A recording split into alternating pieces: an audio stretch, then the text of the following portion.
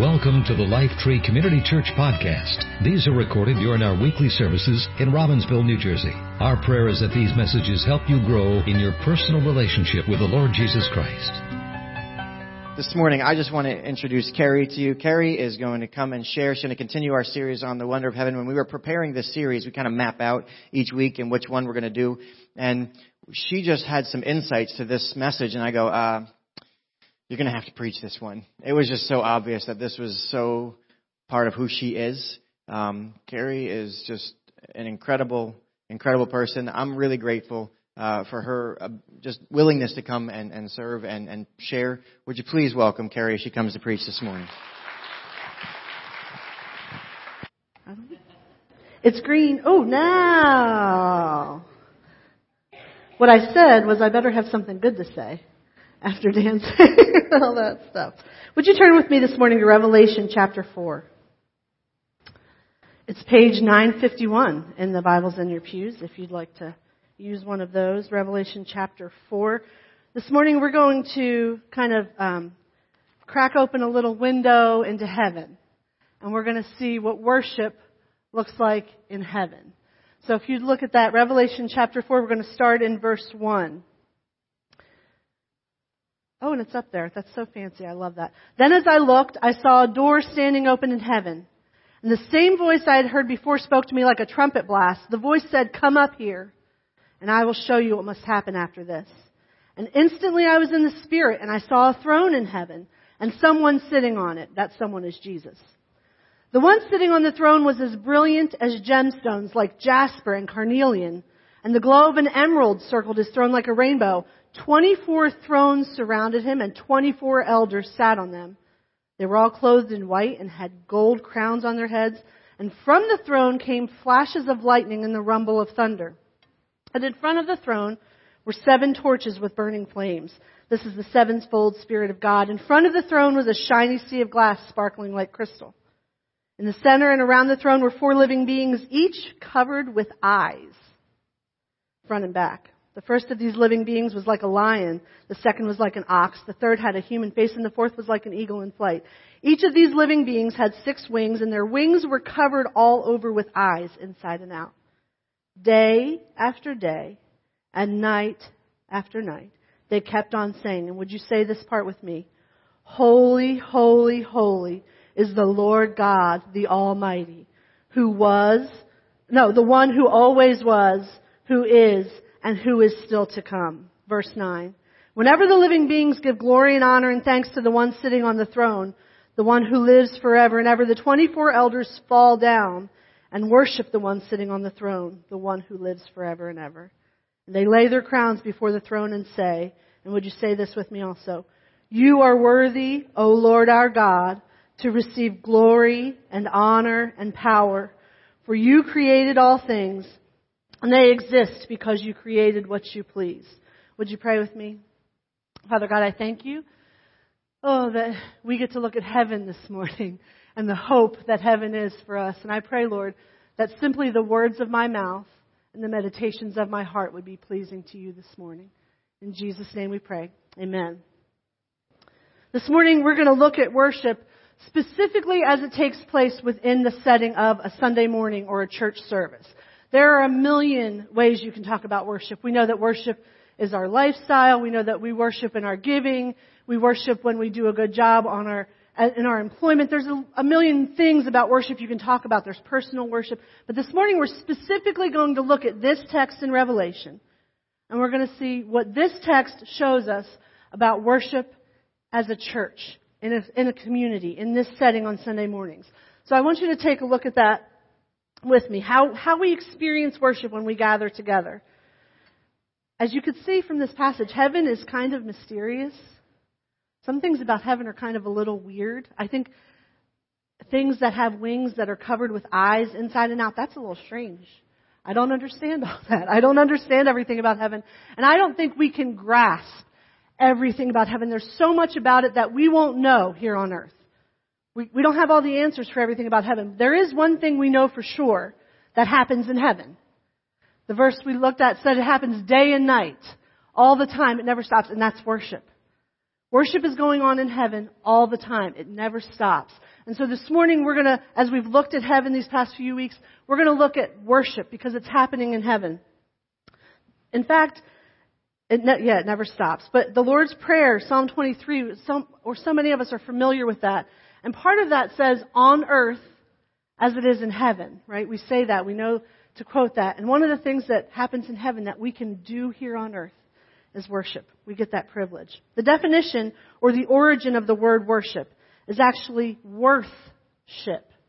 W-O-R-T-H, ship. It's assigning worth or value to something. When you worship something, you give it value, you give it importance in your life. And so that's what we're doing when we worship. And this morning, I think we've already experienced wonderful worship, but I'm going to challenge us at the end to go back into worship just one more song, one more time, because we're going to hear about what's happening in heaven, and I believe it will stir your heart to want to worship even more, to want to give God more worth this morning. So at the very end, we're going to do that one more time. But let's look at 4 things in this text that we see are taking place in heaven. In the text, Revelation chapter 4, we see that worship is by invitation. By invitation. We're being invited into worship. In verse chapter 1, it says, come up here. I want to show you some things. It's really cool because worship is by invitation only, but the great news is that we're all invited. We're being invited to come up and see what's going on. We're being invited into this place that's so mysterious and we don't really understand it all. But yet the King of Kings and the Lord of Lords, the Creator of heaven and earth, is saying, come here for a minute. I want to show you some things that are going on. One time I was invited to go to someone's vacation home. And I'd never been there before. And I didn't know much about the area. I'd never been to that area before. I didn't know anything about it. But I was given this invitation and I got to go to a place that wasn't mine. I didn't own it. I didn't pay for it. I'd never experienced it before. And honestly, I'm a little bit of a control freak. I'm getting old. And the older I get, the more I like to know exactly what's going to happen, exactly how it's going to affect me, exactly what it's going to look like and sound like and taste like and smell like, what's required of me, what do I need to bring, all these kinds of things. And I didn't have all that information. I just had an invitation. I just had something extended to me that said, come here. And that's what worship is like. We're being invited into the presence of the King. When we worship, we're coming into God's presence. That's what we see in heaven. Come up here. I want to show you some things. And that's what we're being invited into. We're being invited to experience what's going on in heaven here on earth. Last week, Pastor Dan talked about rest and that we can experience some of that rest here on earth. We also can experience what's happening in heaven through worship here on earth. And see, when I got invited to go to this house, this is the interesting thing. I've been invited to people's homes, but they say, you got to take your shoes off. You can't use this. You can't do that. This you're not allowed to touch. Don't let your kids go near my collectibles. Have you ever been to somebody's home that has certain rules and you have to be kind of careful and you feel a little tiny bit uncomfortable because you're not sure what you're allowed to do and what you're not allowed to do? But this home was, no, come. Come here, use everything we have. Anything that's in this place you have access to. There's no rules. There's no things you have to do a certain way. Just come. Not only that, but the person who owned the home had lived there a long time and they said, and guess what? If the neighbors have something you want to use, go ahead and use that too. We all know each other. It's cool, no problem. Use their stuff too. We're being invited by the King of Kings, by the God who created the universe, to come into His presence. And there aren't rules about how you have to look or what you have to do or don't touch this or don't touch that. It's just come. It's just come. And guess what? We're all invited. It's invitation only, but we're all invited. We all get to experience this, and we don't have to wait until we get to heaven to experience worship like we see here in Revelation chapter 4. We get to do it today. Right now, we did it this morning. Heaven is full of worship, and we get to experience it. We get to respond to this invitation. I love Pastor Dan says this all the time. It's a get to, not a have to. We don't have to worship. We get to worship. And what happens there, I don't know if we can calibrate it or understand it or calculate it here on earth. There's a man named Darren Whitehead who recently wrote a book called Holy Roar. And this is a quote from his book. He says, music or worship is more powerful than we can even understand. It can soften our hearts. It can soothe our troubled souls. It opens a door to the spiritual world That's what we see here in this passage, and it paves the road for the Spirit's coming. We're being invited into a place that's powerful and soothing and can soften our hearts. That's what worship is. Come up here. Come up here. That's what the voice from heaven said in this passage. I have things I want to show you, and worship is a way that I can show you those things. We get to experience heaven in part. Just a taste. Worship has changed my life. I've had experiences in worship that have colored the whole rest of who I am, who I've become, and I still have those experiences. And that's the invitation here in Revelation 4. We're being invited to come up and to experience what's going on in God's presence. Worship is continually going on in heaven, and we get to join in. One day, I heard someone talking about this, and we read in this passage that holy, holy, holy is the Lord God Almighty, the one who was and is to come. This verse, I don't know if you caught it, but it says that phrase is being sung constantly in heaven before the throne of God. So just imagine with me that any time we sing those words, anytime we sing that old hymn, holy, holy, holy, we're joining in with the worship service that's already happening in heaven in that moment. We don't have to know if we have the right words to say. The Bible gives us some perfect words to say when we worship. And in that moment, you're joining a heavenly chorus. You're part of the angels and the creatures and all the things that have weird eyes and wings, and I don't know what the hell are. But we get to join with them and say, holy, holy, holy is the Lord God Almighty, the one who was and is to come. That's why I wanted us to read it together, because in that moment, we joined in with exactly what's going on in heaven. We can get a lot of things wrong in life. We can mess up really big. Some of us had weeks this week that kind of stunk, but you can take just a moment and join in with heaven and accept the invitation and join in with that chorus that says, holy, holy, holy is the Lord God Almighty, and you'll know you're getting it perfectly right in that instance. We get to join in with heaven. We're being invited. Martin Luther said that next to the Word of God, the noble art of music or worship is the greatest treasure in the world. Beautiful music is the art of the prophets that can calm the agitations of the soul. Has your soul been agitated this week? You're invited into the place of worship to be soothed. It's one of the most magnificent and delightful presents that God has given us. God's given us a gift in the invitation that we see in Revelation chapter 4 to come into His presence as we worship Him. We're being given a gift. It's a present from Him. It's an invitation. Martin Luther, however many hundreds of years ago, knew it, and we know it today. Is your soul agitated? Here's an invitation. Are you invited to the vacation house, but you're not sure? Because what if the pillows aren't just right? And what if something's uncomfortable or you don't like it? Just accept the invitation and see what happens, because if you don't accept the invitation, you'll just never know. That vacation house was beautiful and in a wonderful spot, and it was soothing to my soul. But if I'd been concerned about the things I didn't know about it, I would have missed out if I hadn't accepted. So I wonder this morning if you'd be willing to accept the invitation into worship, into what we see in Revelation chapter 4. Are you willing to accept the invitation? Everybody's invited. Worship also happens within the context of community. We are Lifetree Community Church, and we see next in Revelation chapter 4 that worship happens in community. There's a voice that comes out and does the invitation. Then we see Jesus sitting on the throne. Did you notice the description of Jesus? He's so magnificent and so beautiful, and the glory that's coming off of Him is shining in such a way that the author of this book, John, he can only describe it by comparing it to jewels and gems and shining. That's how magnificent Jesus is sitting on His throne in heaven. But there's the voice that comes out, and then there's Jesus talking. And also in this chapter, we find 24 elders that are around the throne, right? And then we find the 4 living beings, the ones with all the eyes all over the place. They're there worshiping too. In this passage, we see that, yes, we can worship all alone, all by ourselves. But something happens when we come together as a group on a Sunday morning or in an evening or in a small group or however that might happen. Something different happens when we worship within the context of community. It's a biblical pattern. There's a reason why we do it, why we come together on Sunday morning and sing songs. The first hymn that was recorded, I found, was written in AD 680. That's a really long time ago. Or 680 AD, I guess is the better way to say that. People who call themselves followers of Jesus Christ, people who love Jesus, who've given their hearts to Jesus, have come together in the context of worship for a long, long time. It was happening in the Bible too, but hymns were written that long ago. Worship must matter in community. It must be important that we come together and sing these songs together, not just all by ourselves. Some people say, I do church all by myself. That would be hard. I don't like myself that much, I don't think, to just sit and do church all by myself every week. I get bored of myself. So there's a reason why we come together.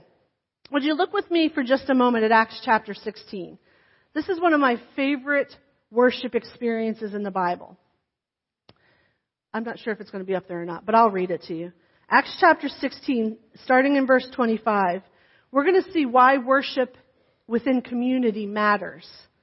Why it matters that we do it together. The significance and the power and the strength of not just doing it by ourselves.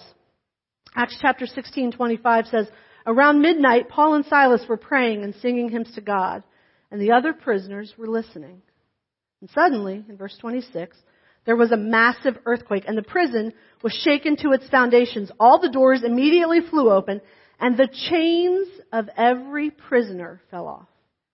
Every prisoner. The jailer, poor guy, woke up to see the prison doors wide open. He assumed that all the prisoners had escaped. So he drew out his sword to kill himself. But Paul shouted, stop! Don't kill yourself. We're all here. The jailer called for somebody to turn the lights on and ran to the dungeon and fell down trembling before Paul and Silas. And then he brought them out and said, sirs, what must I do to be saved?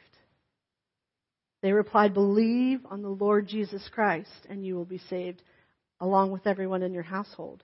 And they shared the word of the Lord with him and with all who lived in his household. The reason why worship, heavenly worship, matters in community is because it's not just about you. Your worship isn't just meant for you to do it all by yourself, all alone. There's something that happens when we come together and we do it together, and I join my voice and you join your voice, and if you can't sing, it doesn't matter because the person next to you sounds really good, or the people on the stage will cover how terrible you sound. My poor mom, she loved Jesus so much. She loved him a lot, but my mom couldn't sing. Really couldn't sing. So she would kind of mouth the words and let a little tiny bit come out. But I don't know if I ever heard my mom sing. I don't think I did, because she was like, I cannot sing. And so, but guess what? You come, you're together, you're in this community, you're worshiping together as a group, and your voice, good or not, doesn't matter a whole lot, because what you have and what you bring joins with everybody else in the room, and it creates something beautiful. Even in heaven, they're not worshiping all by themselves. Even in heaven, the perfect place where there's no pain and no tears and no sorrow and everything is perfect and right and exactly the way it should be. Even in heaven, worship happens within the context of community. Even crazy beasts with eyes all over them worship in heaven. Anybody can worship. If you can worship and you're covered with eyes inside and out, it probably doesn't matter if your voice is that great. That's not the point, right? The point is that you're bringing yourself within the context of community. And you get to worship him together. We see that there are byproducts in Acts chapter 16. We see what happens when we worship together. Did you see it? Did you hear it? Paul and Silas are the ones worshiping, right? But when the chains fall off, do only Paul and Silas's chains fall off?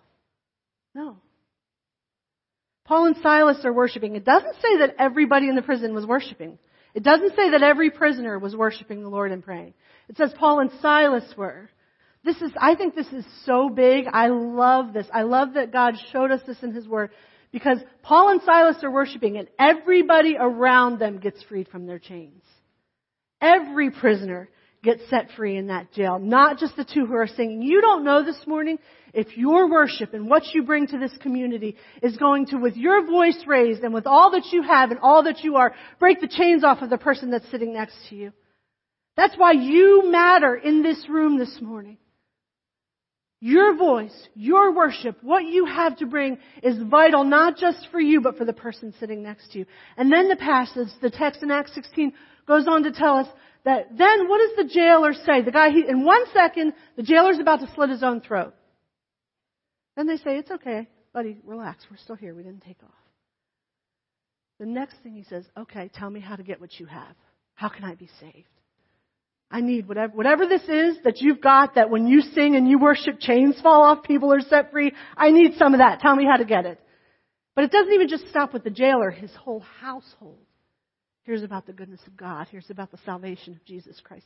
You don't know this morning, church, if when you come and you worship in community and you bring yourself to the place of worship, that heavenly worship like we see in Revelation chapter 4, you don't know if your worship joined with everyone else's is going to cause someone to come to know Jesus. It's a biblical pattern. We see it here.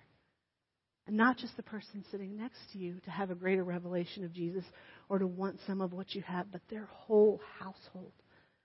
We worship within the context of community. Worship happens in community. I heard a story one time about a man who had a dream, and he said that in this dream he could see heaven. Now, it's just a dream, so it's not perfect theology, it's just a dream. In this dream, the man could see heaven, and he could see God sitting on his throne, and he said God was kind of relaxed looking, kind of leaned back in his chair, kind of smiling, just looking around. And the man could see that what God was looking at was he was looking at people, individuals, and they were worshiping or praying, and it was making God smile. He was kind of enjoying what people were doing, enjoying the people that he loved. But he said that he saw God, and all of a sudden God kind of like startled and turned his head and looked over. And not only did God turn and look over and stop his just enjoyment of everyone, but God, in this man's dream, God got up off of his throne and he walked over to a spot and he looked down at something. And what was happening in this spot had God's complete attention in that moment. And the man said that it was like in his dream he kind of zoomed in and he saw, and what was happening in that place was a community of believers worshiping together. When we come together and we worship together, who knows if we're not making God get up off his throne to look down at us with pleasure. It matters. It's just a dream. It's just an idea. But when we come together in community, it matters. I wonder this morning if you would make the choice to be a part of this worship community. That you would recognize the power of your voice joined with all of our voices to make a difference for the person sitting next to us and us ourselves. And who knows if someone's whole household might be saved because of what we do when we worship. We see in Revelation chapter 4 that worship is with a sacrifice. Pastor Dan already alluded to this morning, but if you look at verses 8 and 10 in Revelation chapter 4, it says two things there. It says that this worship is happening day and night. And it says that they fall down on their faces. I don't know if you've ever done something day and night. I've never had to do anything like 24 hours straight, but it doesn't sound fun to me. I know some people I have friends who are like into like staying up all night to pray. And I'm like, I love to pray, but there's nothing in me that wants to be praying at 4 a.m. Like all night long stuff is not enjoyable to me. I like to sleep a little bit. But the worship in heaven is going on day and night and day. It never stops. There's a sacrifice involved when we worship. John Calvin said, just as the lifting up of hands is a symbol of confidence and longing, so in order to show our humility, we fall down on our knees. There's something of a sacrifice when we come to worship. It takes something out of us to give that. If we're really worshiping, and listen, I don't want you to hear me say this morning that you have to do something for it to be your sacrifice. There's no rules about this. You don't have to lift your hands. You don't have to get excited. You don't have to jump up and down. There's no pattern because your sacrifice and my sacrifice look very different. Even in this passage, some are falling down, some are doing it day and night. There's different ways that your sacrifice will come out when we come together as a group on Sunday morning, and we do this in community, when we accept the invitation to worship. There's a sacrifice, but yours looks different than mine. In Psalm 56, verses 11 and 12, King David, in this passage, has just been captured by the Philistines. He's a prisoner. He's not getting to rule as the king in this moment. He's being held against his will. But this is what he says. I trust in God, so why should I be afraid? He's a prisoner. He's a prisoner of the Philistines. I don't know if you remember, but the Philistines were giants. They were not good people. They hated the Israelites. And King David is their prisoner at this moment, and he says, I trust in God. Why should I be afraid? What can mere mortals do to me? I will fulfill my vows to you, O God, and I will offer a sacrifice of thanks for your help. The thing about this is that we see King David, and he's thanking God and worshiping God and praising God before the good things happen. It is really easy sometimes to come and say, God, you're so good. Somebody just gave me $1 million. It must have been you. God, you're so good. Everything in my life is really, really perfect right now. But it's a much different thing when everything is a mess and everything is falling apart and you choose to come and tell God how good He is anyway in that moment. It's a very different thing. There's a sacrifice involved in worship. David's a prisoner, but he's proclaiming that he knows who God is. This is exactly what Pastor Dan said this morning. He's standing up and proclaiming, I know who God is, regardless of what it looks like right now. I know who God is in spite of my circumstances. Sometimes I think the sacrifice is as simple as this. The sacrifice of praise. We hear that phrase. It's a very churchy thing to say. We used to sing a chorus, we bring the sacrifice of praise. We used to sing that when I was a little girl over and over and over. Sometimes I think the sacrifice is as simple as coming, being here, being in the community of believers, accepting the invitation, and just putting aside everything else that's going on in your life at that moment.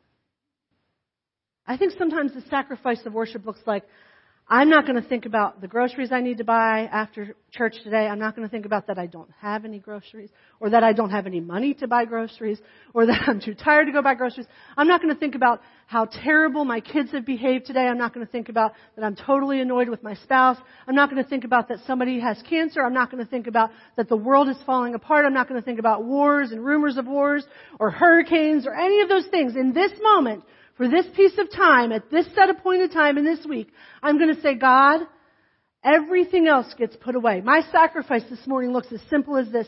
You're the only thing that matters in this moment. Nothing else is as important as you. Not my problems, not my frustrations, not my hurts and pains, not my disappointments. None of it matters right now. I'm just going to come and set aside all that I have, all that I am, everything that's in me, and I'm going to give it to you for these next few minutes. I'm going to tell my brain it doesn't get to think about what I want to eat for lunch.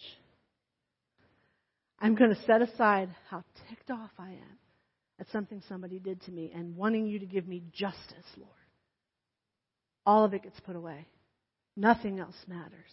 For these few moments at this set time, whether it's Sunday or whenever it might be, but when we accept the invitation and we come together as a community of believers and we bring a sacrifice of, I'm giving you everything that I have right now. All my attention, all my devotion, all my affection. It's all yours right now in this moment, Jesus. Nothing's going to distract me. In verse 10 of Revelation chapter 4, this is such a beautiful picture. Verse 10 says, the 24 elders fall down and worship the one sitting on the throne and the one who lives forever and ever.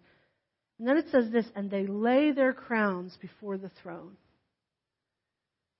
I've heard it preached a lot of times in my life that, you know that thing that you really love? You know that favorite thing? Whatever that is, that thing you're best at, God's going to make you lay that down at the altar. You're going to have to give it to Him and leave it there. And you're never going to get to be an actor if you want to be an actor. Or if you love to sing, God's going to make you give that up to Him. You're going to have to lay that crown before Him. Maybe that's true. But what I think happens when we lay down our crowns is we take the thing that's the best of who we are. The thing that maybe makes us who we are. The thing that maybe we've hung our hat on. That this, I know how to do this. I'm a great businessman. I'm an amazing mom. I'm a teacher, and I can teach circles around the rest of the people in my grade. I'm a student, and I'm the smartest algebra student in my class. Whatever it might be, I'm the best musician anybody's ever heard. I'm more beautiful than everybody else. That's not what I say, but some people might think that. I'm stronger. I'm a better mechanic. I think our crowns are the thing that we think define us. That we think make us what we are, the thing that we're proud of. And we're not giving it away to God to say, God, here, take this and you can have it, God. And we do it kind of begrudgingly. I think we take it as an indication of this is the best of me.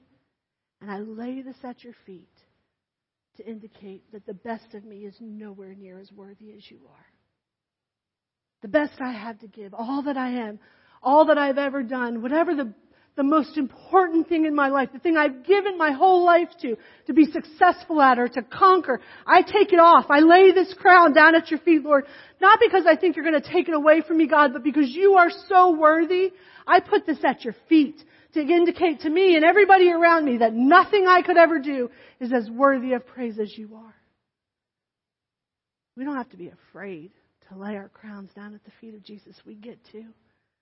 We get to indicate His worth by sacrificing and saying, the best of me, God, doesn't come anywhere near as good as you are. I heard a man named Brian Johnson once say that when we worship here on earth, there's a significant and really important difference in the worship that's taking place in heaven. As he said, when we worship here on earth, we're worshiping through our pain. Our worship is colored by our disappointments and our hurts.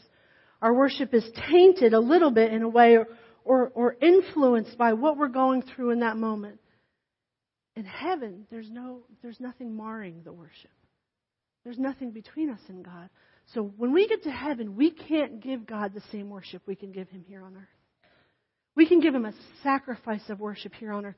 That we sacrifice when we're in pain, when we don't feel like it, when we're frustrated, when we're not sure He's real, when we've been asking Him to come through for us on something and we're not seeing it happen yet, when we're devastated, when we're disappointed, when we're frustrated, when we're broke, when we're in pain, when we bring worship to God here on earth, all those things are a part of it, and that's something we can give Him today here on earth that we'll never get to give Him in heaven.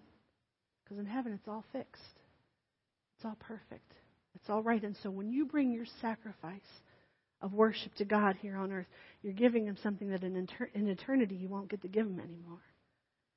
Can you imagine that? What our worship costs us here on earth? It costs us laying down the best that we are to say He's bigger, He's better, He's greater, He's best. And it costs us something to go through the pain, through the hurt, through the disappointment, frustration, confusion, bewilderment, and say, yeah, but you're still God. And I'm going to worship you this morning. One of the most poignant moments of my entire life, and I've shared this a little bit before, was that the Sunday after we buried my mom died of glioblastoma brain tumor. And it's the kind Ted Kennedy had. I think John McCain has it now too.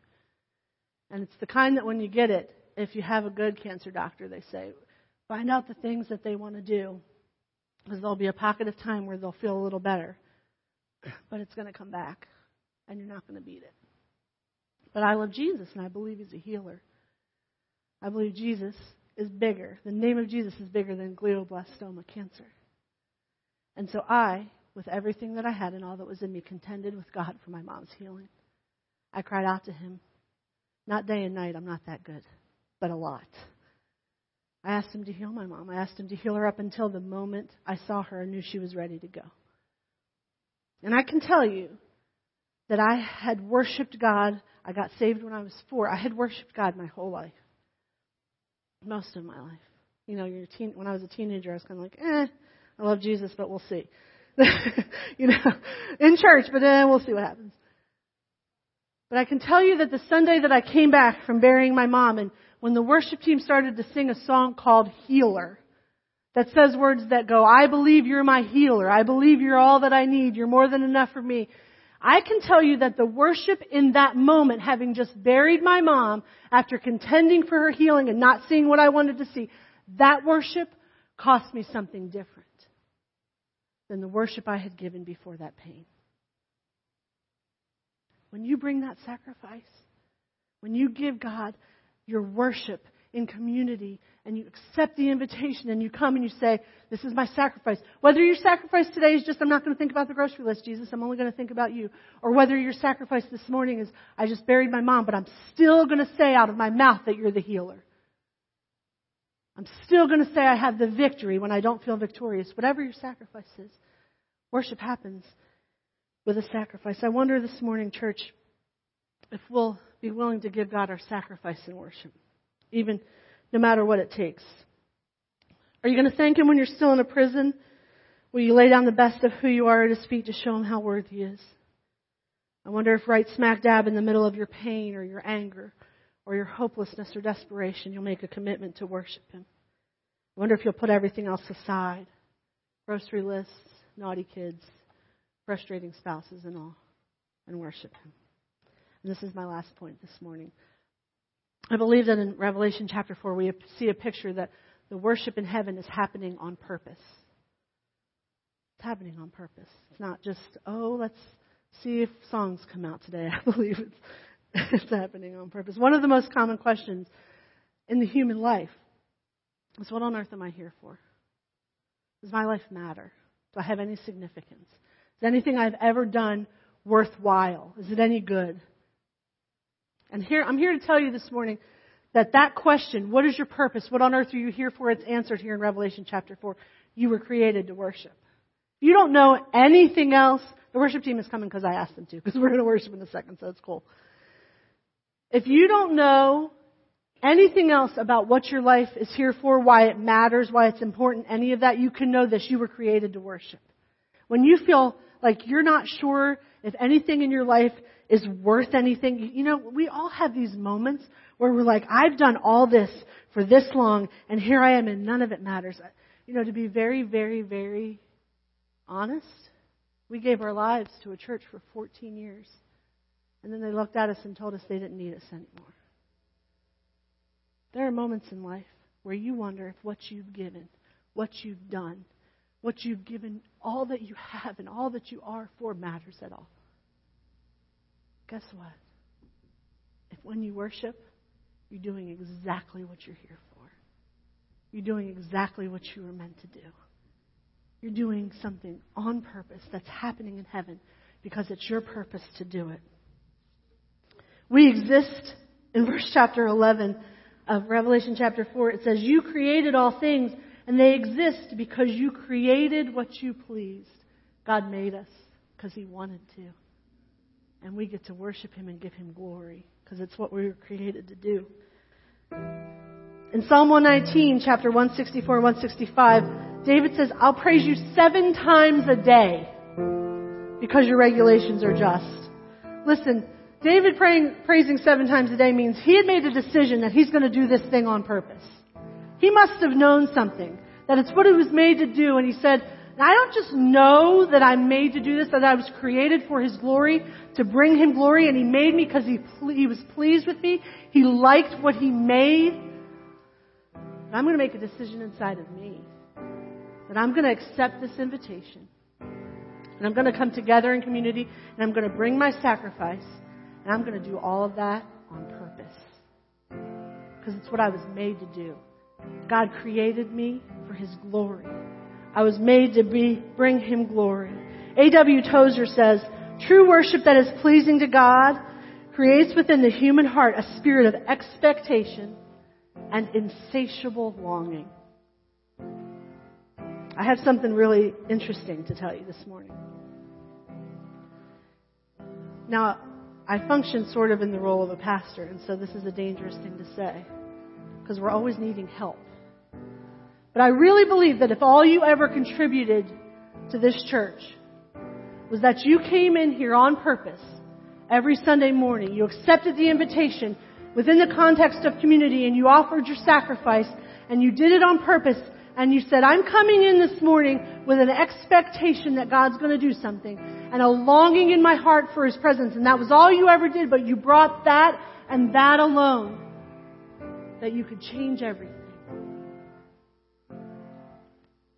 Sometimes we're looking for a lot of extra stuff to do, to matter, to seem important. And yet the Word of God shows us that worship on purpose, because it's what we were created to do, it was what we were made for, is perhaps one of the most important things we could ever give. The great and wise theologian from the state of Tennessee, Dolly Parton, once said, find out who you are and do it on purpose. Here you go this morning, church. You're created for His glory. He was pleased when He looked at you, when He made you. You were made to worship Him. I wonder if you'll decide this morning to fulfill your purpose on this earth today and worship. You were created to do it. You were created to worship. Do it on purpose. Make a decision. I'm coming in this morning with expectation and with longing in my heart, like A.W. Tozer said. I want God's presence. I want that little taste of heaven. I want to peel back the layers of heaven or look in a porthole and I want to see a little bit of what's going on there. And one of the ways I get to do that is I worship. I accept the invitation. I don't know what it's always going to look like, but I go anyway. And not only that, but I come and I believe that I matter within the context of community, that my worship matters. And I don't know whose chains are going to break off because I was here today and I gave God all that I have. And guess what? When it hurts, I'm going to worship. When it's hard, I'm going to worship. When I just buried my mom and I've contended for her healing, I'm going to call you the healer anyway. And it's going to cost me something.